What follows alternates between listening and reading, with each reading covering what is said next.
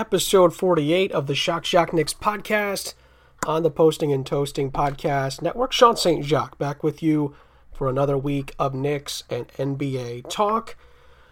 No Last Dance this week. It just feels wrong. It was 5 weeks of the book club. We are not. We're at episodes. We're done.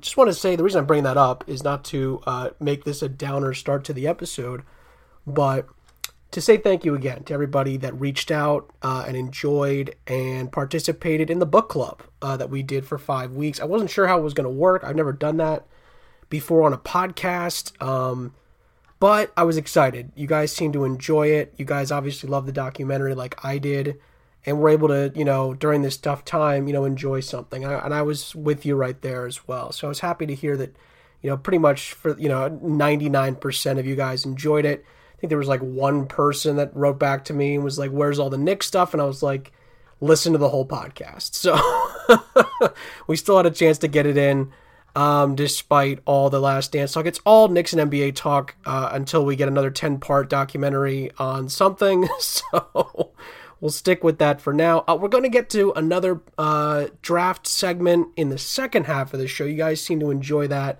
Last week we talked about Tyrese Haliburton, who, by the way, now all of a sudden all these draft boards, it's changed. Now the Knicks are not taking Cole Anthony. Now all of a sudden everyone thinks they're taking Tyrese Haliburton. Is it because I talked about him last week? Probably. No, I'm just kidding. Coincidence? I think no, it was definitely a coincidence. It's just funny how that kind of works out, and it was an interesting little funny. It was funny for me to read that yesterday, preparing for the show. That all of a sudden the Knicks are going to take Tyrese Haliburton. We'll get to a number of guys later on in the show, but I really want to start off with the coaching search and see where we're at with that. That's really the bigger deal here. And according to multiple sources, it's really 3 guys right now that are going to be interviewed for the job. And to be honest with you, I'm actually pretty happy with the 3 they've got right now. To be honest, I don't always get too excited about, these things, because you never know what's going to happen. You never know how it's going to turn out. Who's the right fit? Whose system works the best for the players on the roster? Who's going to bring in better players for the positions that need to be addressed? And then obviously the Knicks, first and foremost, have to do well in the draft to continue to get young talent through the ranks. So who's the right man for the job? Tom Thibodeau is probably the biggest name being interviewed out of the 3, obviously. Kenny Atkinson, former Nets head coach, is the second big name on this list. And the third name is Mike Miller, who has been the interim Knicks coach for a while now, since David Fizdale got fired months ago now. It's been a while since that whole fiasco happened, and the press conference in Chicago and everything that's followed since then. Since then, it's been Mike Miller at the helm, basically, and he is going to get a shot to interview for the full-time head coaching job with the New York Knicks, which is pretty remarkable and just in the big picture, considering he was coaching the G League a year ago. So, listen, again, I feel good for Mike Miller as a person. I think he's worked hard to get here. There's no question about that. I feel like he's the third horse in this race. I think if the Knicks can get one of those first 2 guys, I think they're going to be relatively happy with their decision. Now, if I had to edge it, it's a difficult one for me as far as preference because, and again, Ian Begley from SNY has been saying that, many people, coaches, agents with an interest in the job think that, Thibodeau has the inside track and, he has a previous relationship with Knicks president Leon Rose. Begley's got the quote here, quote, "Rose and Thibodeau have a strong relationship, but Rose also has strong relationships with several coaches due to his previous role as a top player agent at CAA," end quote. Listen, relationships matter. Relationships matter. But as far as what you want in a coach, for the Knick fan, if it's between Thibodeau and Atkinson and they both want the job, and it sounds like they're both very interested, I would. What do you want, I guess, right? I mean, Tom Thibodeau is interesting because his experience out of the three is easily the best. It's not even close. He's got by far the most experience. He's made deeper playoff runs. He has coached stars in the NBA. He has the relationship with the Knicks president. So that's all going for him. Kenny Atkinson, on the other hand, has something that Tom Thibodeau really doesn't have a good track record of, and that's developing young players.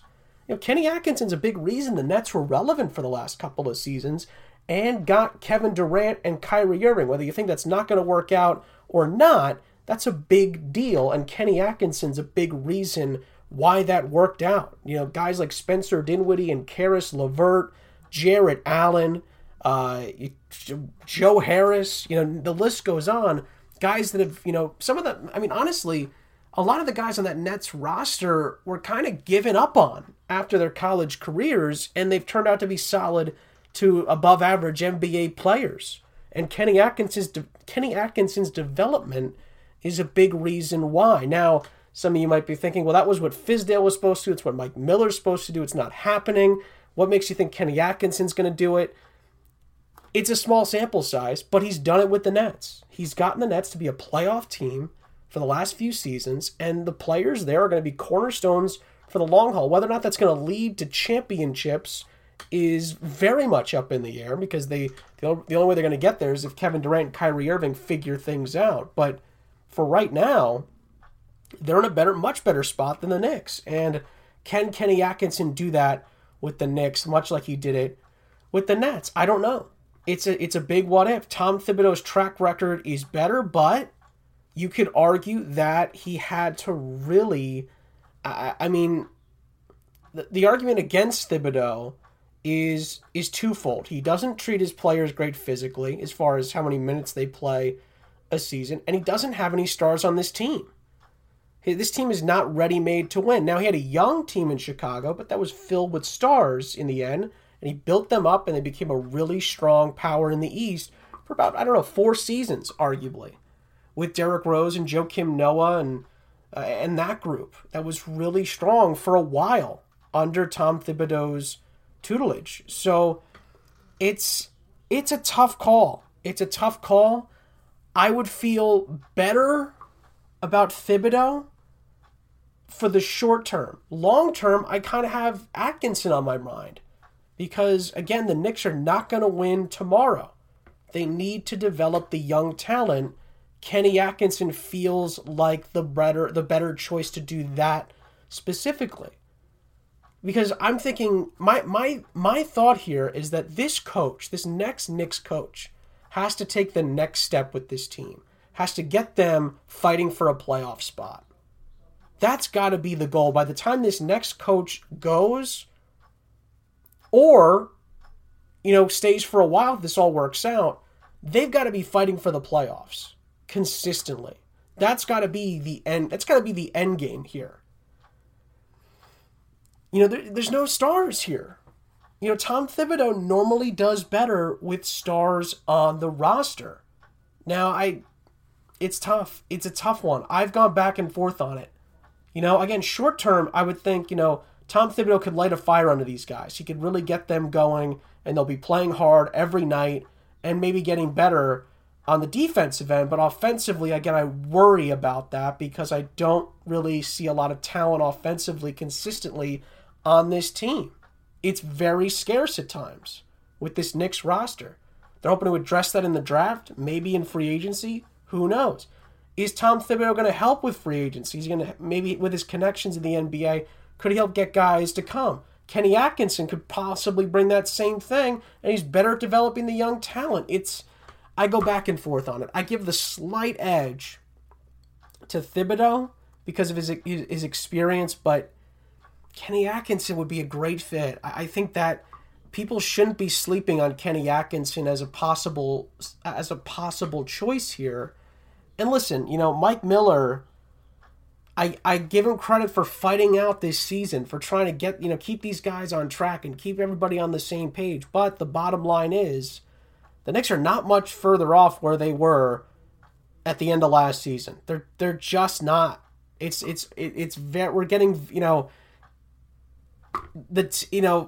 there were stretches where you thought, man, this team looks a lot better at times than what we saw with Fizdale, and I can't deny that. There's no question about that. But lately, like going into the stoppage in the NBA season, we were seeing very similar performances with a better roster to last year. We were poor defensively, can't close games out, terrible in the third and fourth quarter on both ends of the floor, silly mistakes, not making free throws, not looking for help on the offensive end, forcing things, not moving the ball on the perimeter,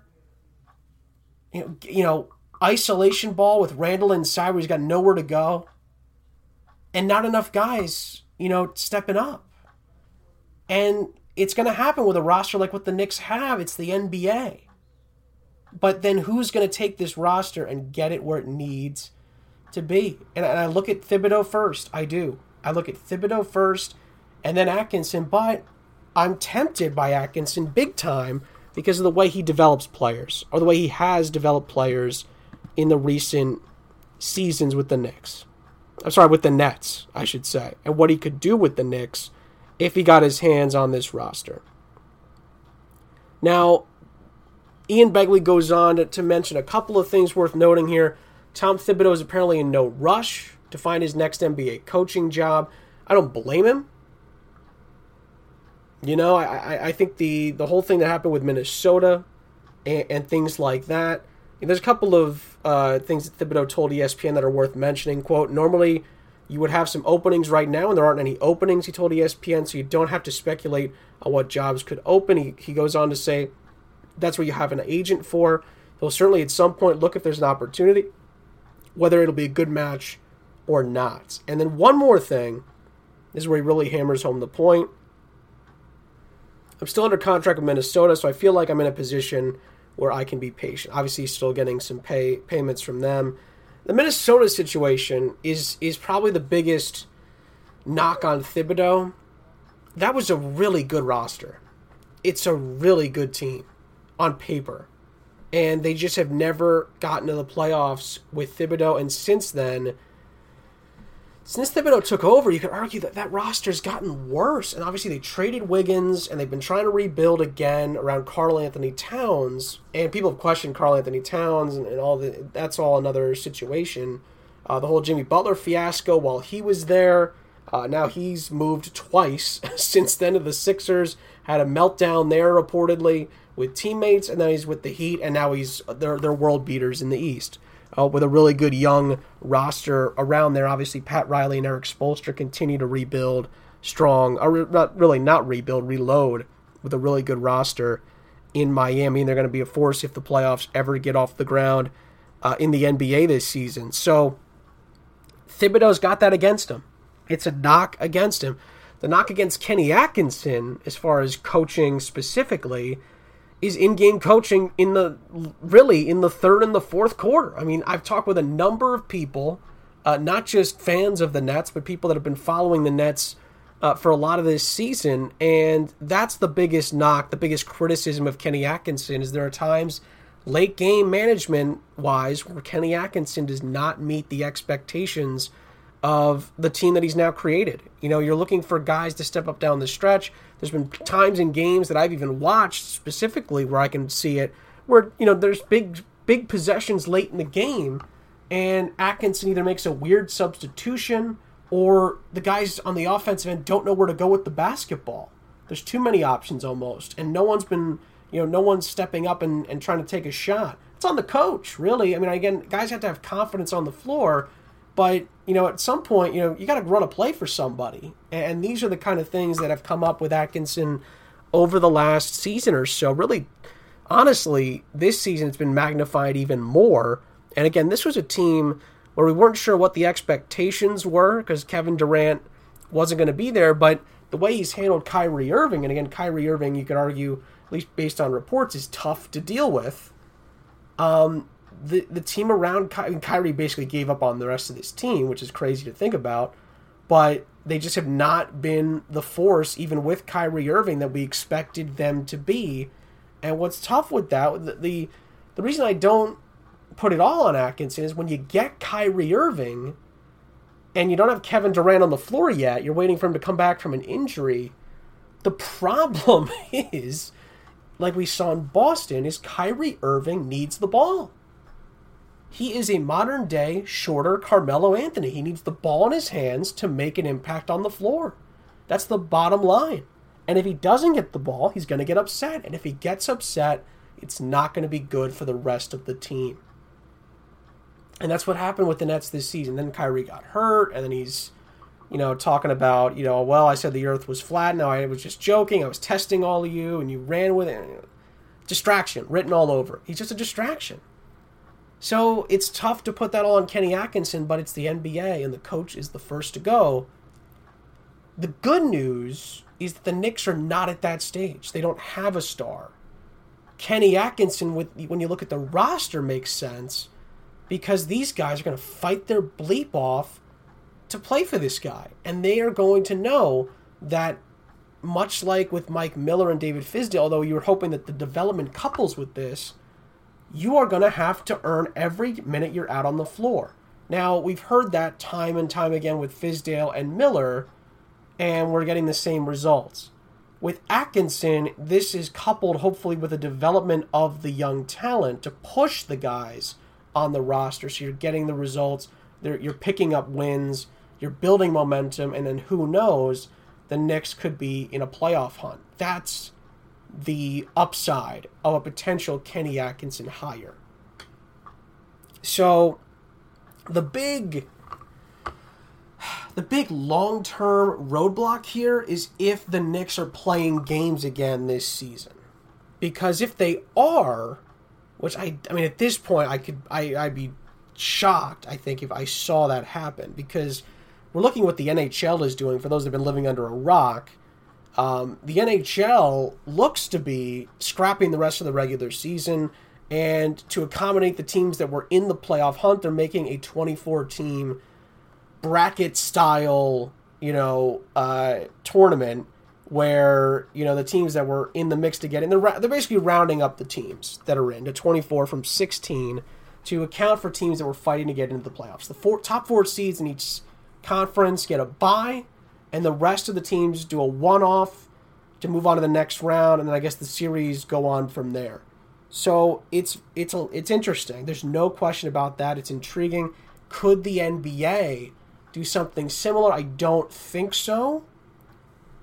Because you could say, well, in the West, there are a couple of teams that are still fighting for a playoff spot. In the East, it's that, but the teams are not good. So that's a tough one. I don't think that the NBA should do that. I think you just go into the playoffs, 16 teams. If you missed out on the playoffs, you missed out. Standings stay the same, and you run it back in Orlando or Vegas or whatever, and you play out the playoffs. I would argue you shorten the series. I think all series should be a best of 5. I think that would make a little bit more sense. But I certainly don't think you're going to be seeing the Knicks play again this season. I just don't think that those kind of teams are going to be suiting up again. I think they're going to scrap the rest of the regular season, and then we will see what happens in the playoffs if they get that far, which again, it looks like they could get there, but we'll have to see. There's a lot of hoops to jump through for Adam Silver and other leagues specifically to get there. There's a lot that has to be done to reach the playoffs being played. Obviously, that would also include no fans being allowed in the arenas they decide to play in when the time comes. Quickly back to the Knicks before I finish this up. If there's no playoffs, the Knicks season ends. The bad part is you miss RJ Barrett time on the floor. He loses some experience. Same with Kevin Knox, Mitchell Robinson, and, the guards that you wanted to see maybe, who could finish the season strong. Elfrid Payton, you look at Frank Ntilikina, maybe even Dennis Smith Jr. We don't really, the seasons abruptly end for those guys. Now their futures are all very much up in the air, especially Dennis Smith Jr.'s. Who the hell knows what's going to happen to that kid? He could get traded. We've already heard rumors. That's very much a possibility. So now you focus on the coaching search. And again, Tom Thibodeau is not exactly looking to push to do this right away, but if I'm the Knicks, you want to get the coach in there for the full-time coach as soon as possible. For the Mike Miller crowd out there, it's Tom Thibodeau, slightly below him it's Kenny Atkinson, and then about 10 tiers down it's Mike Miller. Mike Miller's not getting this job. If Tom Thibodeau and Kenny Atkinson are interested, there's no way Mike Miller gets the job. There's just no way. It would be extremely ignorant of the Knicks organization and Leon Rose to bring Mike Miller back. It doesn't make any sense. I get that he had some moments this season where the Knicks were playing well and they were motivated and certain guys looked fine. There were many more moments when they didn't look good at all. And it looked very much like it did early in the season during the very bad times under David Fizdale. There's no arguing that. There really is no arguing that. And because of that, you can't keep him. You just can't do it. I think you tip your cap to him for putting in a valiant effort with the experience he had under his belt, and you move on. And you got two great options here if they want the job. Tom Thibodeau and Kenny Atkinson are two really nice options to try to get this team back into a playoff hunt in the next year or two. Either one of these guys has got a good chance to do that. If they can do what they've done in the past, they've got a good chance. And again, it starts in the draft. We'll get to some more draft talk in the second half of the episode. But again, these are two guys that can get the job done. They've shown it before. We'll see what happens. The Knicks, there's more pressure on you. It's a lot more difficult.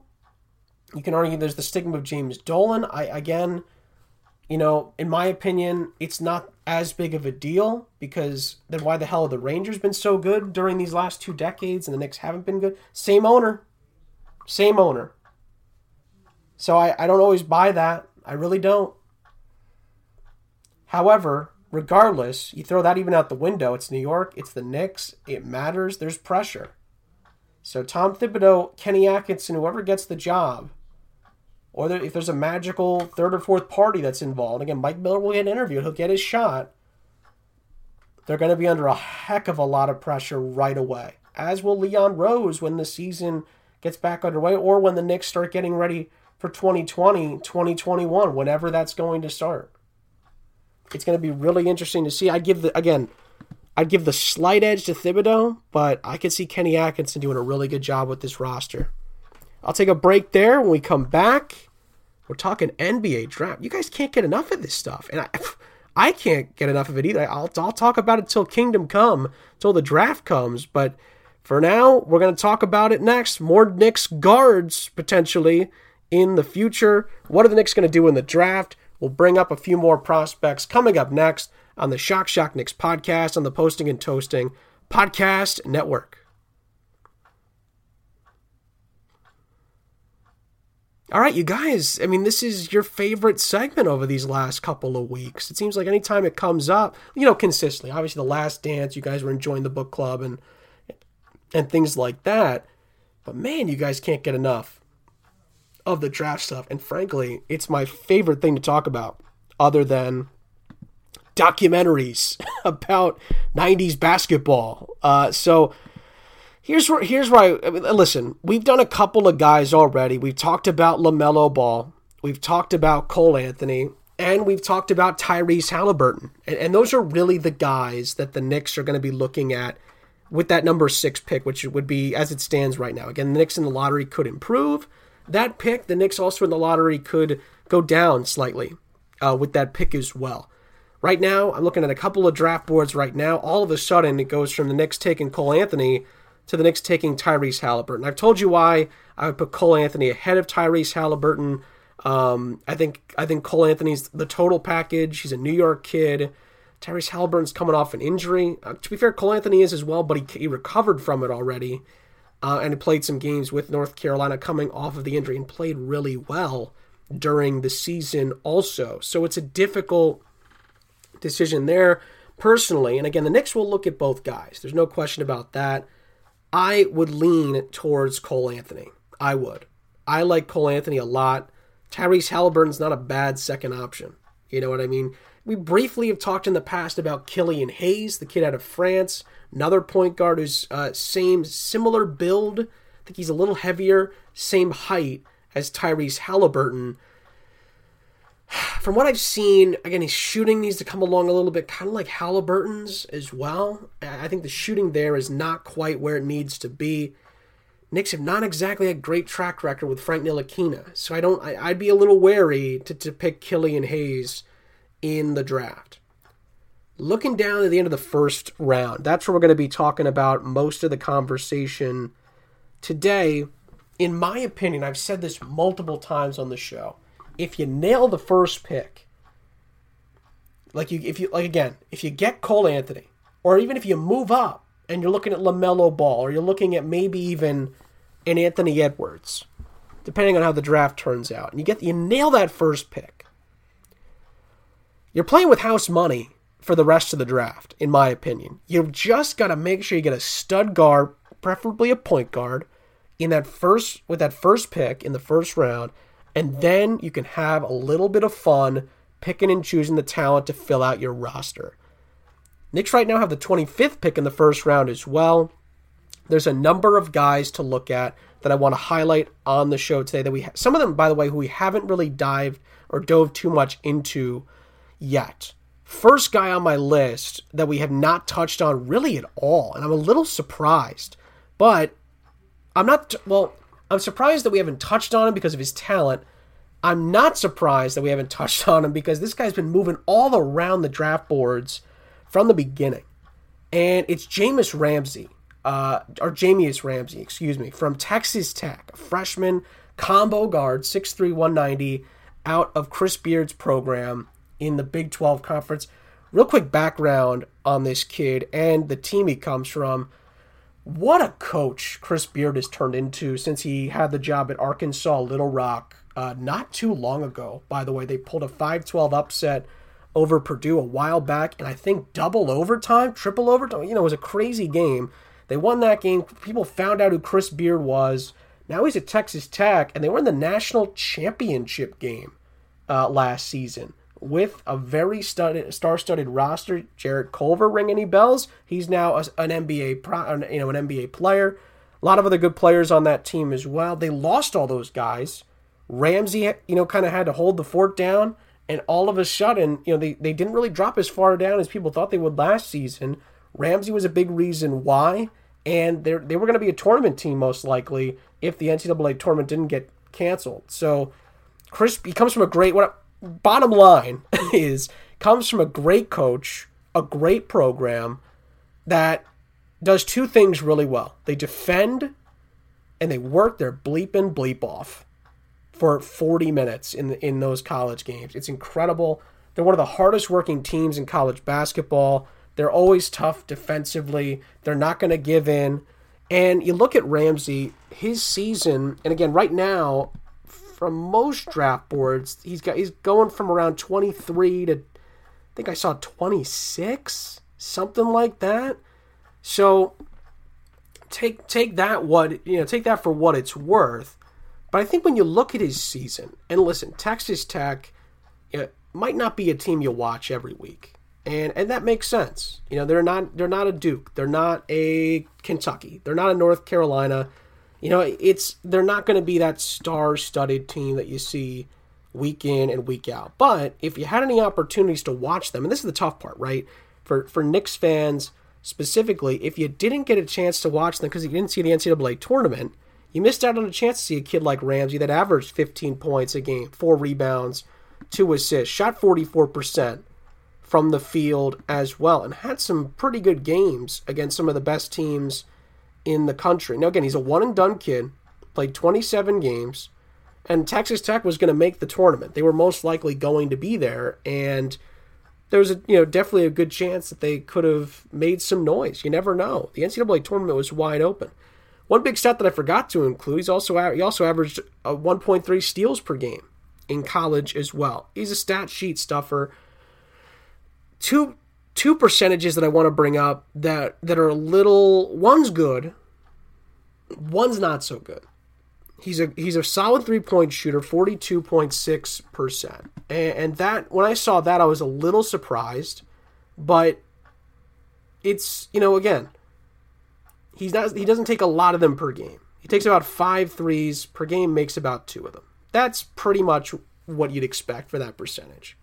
So, for the season, 60 of 141 threes, decent sample size. The free throws for a point guard, not good. 64% in college, 50 for 78 from the free throw line. That's a big knock on a point guard.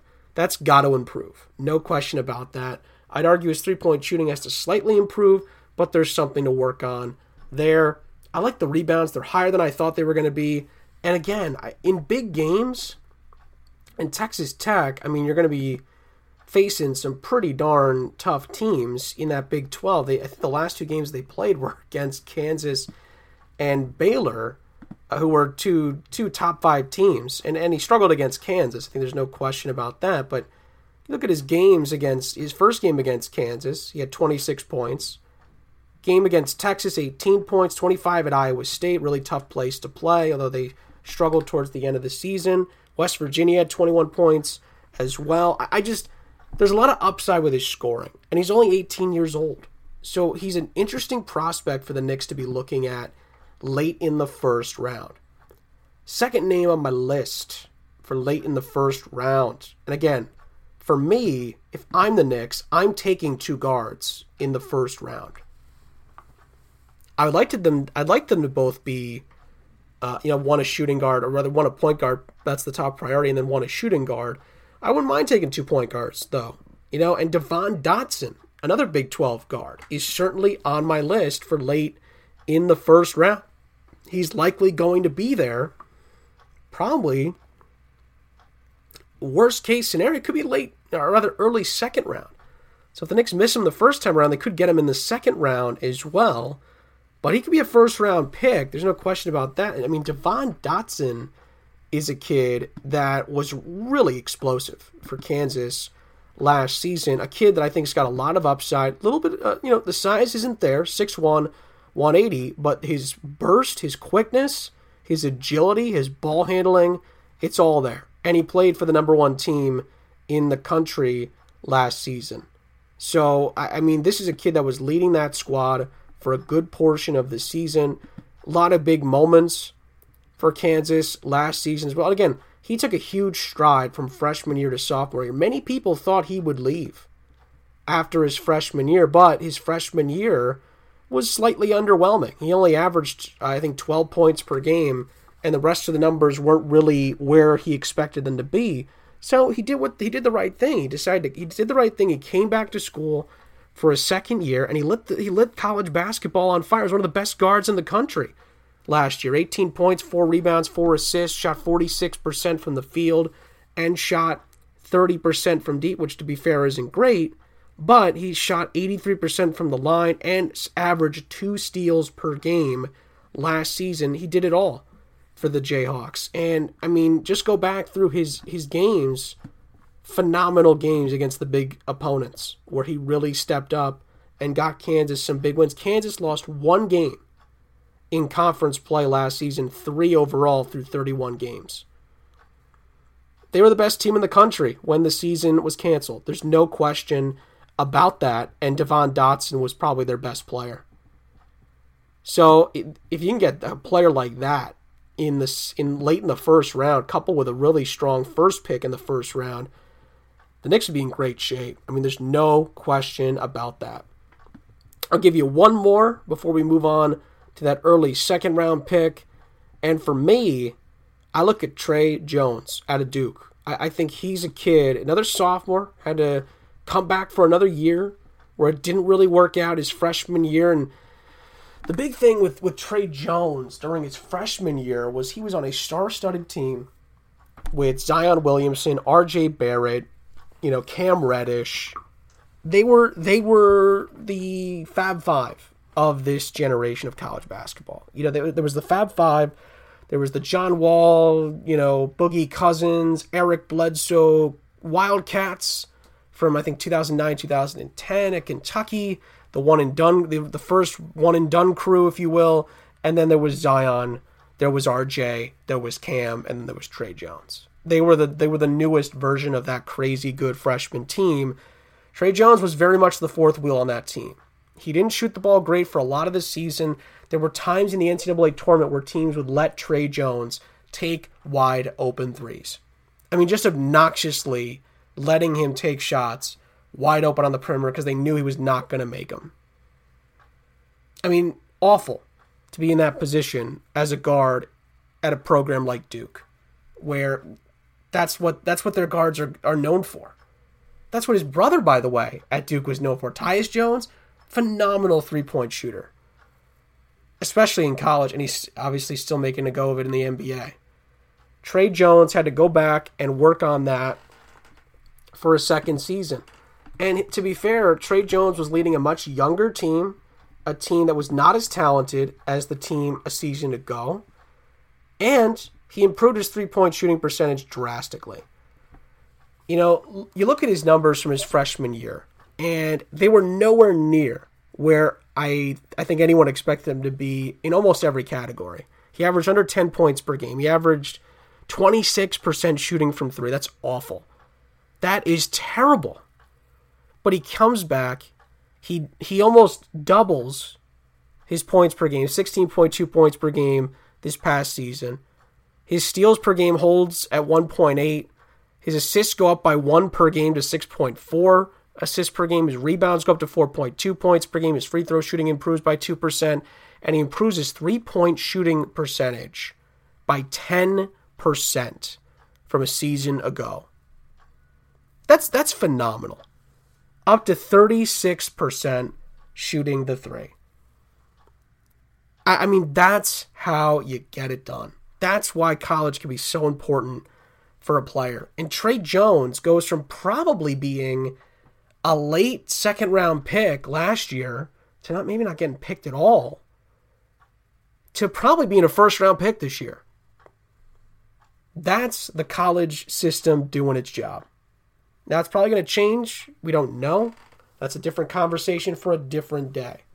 But Tre Jones is ready for the NBA. He's ready to roll, and I think the Knicks should have him on their radar late in the first round, if not early in the second round. We'll wrap it up with a few more guards with this early second-round pick. 3 guys that I wanted to point out. And again, we'll be revisiting this throughout the quarantine and up until the draft, because I know you guys love talking about these kids.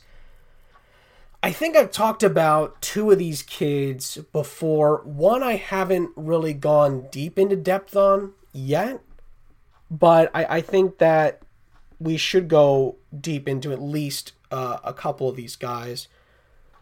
Knicks at the moment, I believe, have the 38th pick, which is their 3rd pick and final pick in the draft. It's technically early second round. It's been moving around a little bit. Right now, I saw a couple draft boards have them taking a JUCO kid named Jay Scrubb. Don't know much about him, to be completely honest with you. He's a 6'6 kid, 220. I don't love it, to be honest. He's an unknown player, though. Mitchell Robinson was relatively unknown, although he was at Western Kentucky, though not for very long because he left the program. But, you know, that doesn't mean he's not talented, is what I'm trying to say. But there's other talented guys in there that I think the Knicks should have on their radar. First one right off the top is Immanuel Quickley, another Kentucky kid, 6'4", 185, a point guard. I think that this kid could end up being the steal of the entire draft. I think whoever gets this kid is going to feel really good about it at the end of the day. I think this kid grew immensely under Coach Cal, like many of his guards do. His shooting has improved tremendously over the season. He became an alpha male on a team of alpha males by the end of the season, and he looks NBA ready. I mean, that's the bottom line. And I think, again, if you come away with Cole Anthony, maybe a shooting guard or a small forward, and then Immanuel Quickley, that's a heck of a haul for the NBA draft, in my opinion. I think the Knicks would be thrilled to come away with 2 strong point guards and then whoever the heck they want with that 3rd pick. And if you get Immanuel Quickley, I'd be over the moon. I think he's a phenomenal player, really quick, great shooter now. He's improved tremendously on both ends of the floor. He's what the Knicks need. They need young talent that can score the ball, be solid enough defensively, that can give you options on both ends of the floor, and Immanuel Quickley can do that. The second option for me is a kid that I briefly have brought up before, and this is again for the early second round pick, and that's Malachi Flynn out of San Diego State. Kid's a junior at San Diego State, a team that barely lost during most of the season. Went away with it. San Diego State won the Mountain West regular season, lost the championship game on a late shot by a kid named Sam Merrill for Utah State. Probably the only March Madness moment we got for basketball fans this past season. Malachi Flynn is a phenomenal three-point shooter. As someone who loves college basketball, when I had time and I was able to stay up late and watch West Coast games, that's something that college basketball, one of the knocks on college basketball is nobody knows how good the West Coast Conference, what the West Coast teams are in general, because no one stays up and watches the games. No one knows how good the Pac-12 is, although they're not always good. Recently, well, this past year they were good, because nobody stays up and watches. The team that I was constantly staying up to watch, because we know, if you follow college basketball, Gonzaga is going to be good every year. There's going to be 3 or 4 good teams from the Pac-12 every year. This year, the best team was Oregon, and there's going to be maybe one other good team that no one's talking about out west, and that team was San Diego State this year. I can't tell you how many times I stayed up till 1 a.m. watching San Diego State play this year, and the only kid that stood out when I thought NBA player was Malachi Flynn, and stud shooter, can get to the bucket, reads the game extremely well, defensively really strong, stronger than I thought he was going to be. And that's what made that San Diego State team this past season so good. Defensively, they were phenomenal. They were really probably one of the best teams in the country defensively. I don't have the stats in front of me, but if I remember correctly, they were right there in a lot of those categories. And Malachi Flynn was a big reason why that was the case. A little undersized, 6'2", 175, but when he lacks in size, he makes up for in shooting stroke, mobility, and athleticism with the basketball in his hands, his handles, and his ability to defend both guard positions. So I'm excited to see what's going to happen with him. To be honest with you, he doesn't perfectly fit what the Knicks need, if I'm being honest, but he's a good option early in the second round. If the Knicks lose out on some of those other guys on their board, Malachi Flynn could be an option for the Knicks. There's a third guy I want to bring up.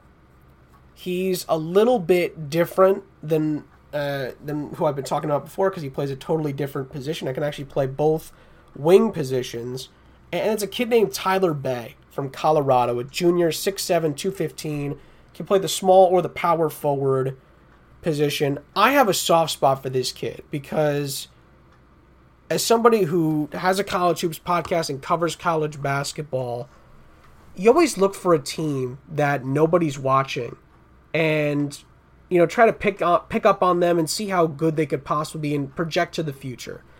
2 years ago, when this kid was a freshman, they were the team I thought in a couple of years was going to be really good. And that turned out to be the case. Now, I'm saying that the Knicks should take him because I'm right. I'm saying the Knicks should take him because this kid's freaking good. He's a good player, and he's going to be an NBA player for a while, I think, if things work out in his favor. Tyler Bey is his name, and I just think that the Knicks would really love having this kid on their roster. He's an extremely hard worker, can rebound the basketball at a high level, and I think this kind of got lost in the shuffle with not only Tyler Bey specifically, but with Colorado as a program.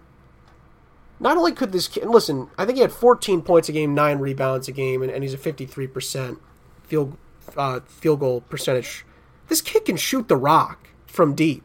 He's a 42% three-point shooter. And it was just something that they just never... I think it was just one of those things where you just don't see the team enough, and people just never gave Colorado the credit that they deserved. And it was just one of those things where nobody gave Colorado the love that they warranted, and Tyler Bay gets lost in that shuffle. Listen, McKinley Wright is a phenomenal player, point guard from Colorado, but Tyler Bay is the better NBA prospect. I mean, there's no question about that in my mind. Kid averaged over a block per game, a steal and a half per game, an assist and a half per game, 14 and 9 basically, 74% free throw shooter, which was impressive as well, though that was down from a season ago. And his three-point shooting, this was a kid that did not make a three-point shot in 32 games as a freshman. Didn't make a three-point shot as a freshman. His sophomore year, he made 22% of his three-point shots. And then as a junior, that sophomore to junior jump, it's something special to watch in college basketball. That's normally the 2 years where you see the most progress. 42% three-point shot. He went up 20 points percentage-wise on his three-point shots. Tyler Bay, I'm telling you, he's from Vegas. This is a kid that could be really, really good. I'm throwing that out there right now. For me, he's a sleeper pick in the second round. I think he can develop into a really good NBA player, and I think not enough people are paying this kid enough attention. To be honest with you, I don't think the Knicks will take him, but he'll be right there for them. I'm telling you, he's going to be right in that range between probably 35 and 40 where the Knicks are going to be, and I think the Knicks should definitely have him on their radar. And I've mentioned a couple other sleeper guards, Peyton Pritchard, Marcus Howard, Cassius Winston, and Miles Powell. Certainly other guards that the Knicks should consider late in the second round. That's going to be it for the show this week. Let me know what you guys think about where the Knicks are in the draft. Let me know what you guys think the Knicks are with the coaching search. Are you team Thibodeau? Are you team Atkinson? Or are you holding on for dear life to what we've already got with Mike Miller? Let me know in the comments below on postingandtoasting.com or at SNJ7 on Twitter. Thank you, as always, for listening, and I will see you guys next week on the Shock Jock Knicks podcast on the Posting and Toasting Podcast Network.